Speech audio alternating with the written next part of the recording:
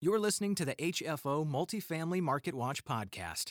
Apartment owners who need to know trust HFO, the leading source for multifamily information in Oregon and Washington.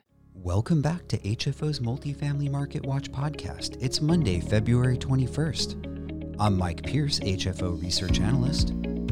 The big stories from this past week. Commercial and multifamily mortgage loan originations hit a new record high last year. Dollar commitments from public pension funds allocated to real estate investments hit a new high. A new poll shows multifamily investors are reluctant to invest in markets with rent control. And we asked the question, who gains from rent control? HFO's podcasts are sponsored by the tax deferral accommodator Butler Exchange Group, serving as a resource to investors, brokers, attorneys, accountants, lenders, and financial planners on the ins and outs of 1031 exchanges. HFO is your leading multifamily real estate firm in Oregon and Washington. Now, on to our news briefing. Commercial and multifamily mortgage loan originations hit a new record high last year at $900 billion and may not be done climbing. According to the Mortgage Bankers Association quarterly survey results that were released last week. Even while the capital markets are widely anticipating the Federal Reserve will start raising interest rates as early as next month, the Mortgage Bankers Association, or MBA, expects the volume to surpass last year's new high. Total commercial and multifamily mortgage borrowing and lending is expected to break $1 trillion for the first time in 2022, a 13% increase over 2021's estimated volume. Part of the growth from 2020 was a bounce back from the worst recession. However, rebounding property fundamentals, strong valuations, record sale transaction volumes, and low interest rates all fueled commercial and multifamily borrowing and lending activity that easily outpaced previous periods. Commercial real estate lending volumes are closely tied to the values of the underlying properties.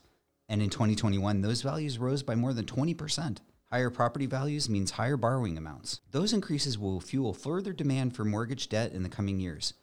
Continued increases in property incomes and stability in the ways investors value those incomes should also support solid demand for mortgage capital, even in the face of modest increases in interest rates. Multifamily lending alone is forecasted to rise to $493 billion in 2022, a new record and a 5% increase that surpasses last year's record of $470 billion. Further out, the Mortgage Bankers Association anticipates borrowing and lending to remain high in 2023, with slightly more than $1 trillion of total commercial real estate lending and $474 billion in multifamily lending. The surge in lending last year was widespread. By property type, originations for industrial properties increased 140% in 2022. Retail properties increased 73%, hotel properties increased 71%, office properties increased 66%, healthcare 56%, and multifamily properties increased 54%. Public pension funds allocated a record $41 billion to real estate last year.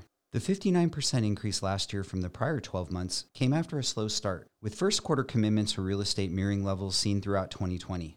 Commitment activity from public plans that spiked to $12 billion in the second quarter and remained elevated during the remainder of the year, with commitment totals of $11.1 billion in the third quarter and $10.8 billion in the fourth quarter, according to the NASDAQ Private Fund Trends Report. Prior to 2021, the last time quarterly commitments to real estate funds for public plans topped $10 billion was the third quarter of 2019. Overall, pension funds committed $34.9 billion in real estate in 2019. A total of 151 public pension plans reported commitments to real estate funds in 2021, a 41% increase from the number reporting in 2022. All signs point to 2022 being another strong year for fundraising for real estate. Multifamily firms are reconsidering investment in rent-controlled markets. This is important for Oregon and Washington because Oregon has already passed rent control, and there are also quite a few bills this year up in Washington to do the same. So, unsurprisingly from the report, almost 60% of multifamily firms recently surveyed by the National Multifamily Housing Council have indicated that they will reduce or avoid investing in markets with rent control, and an additional 15% are considering cutting back.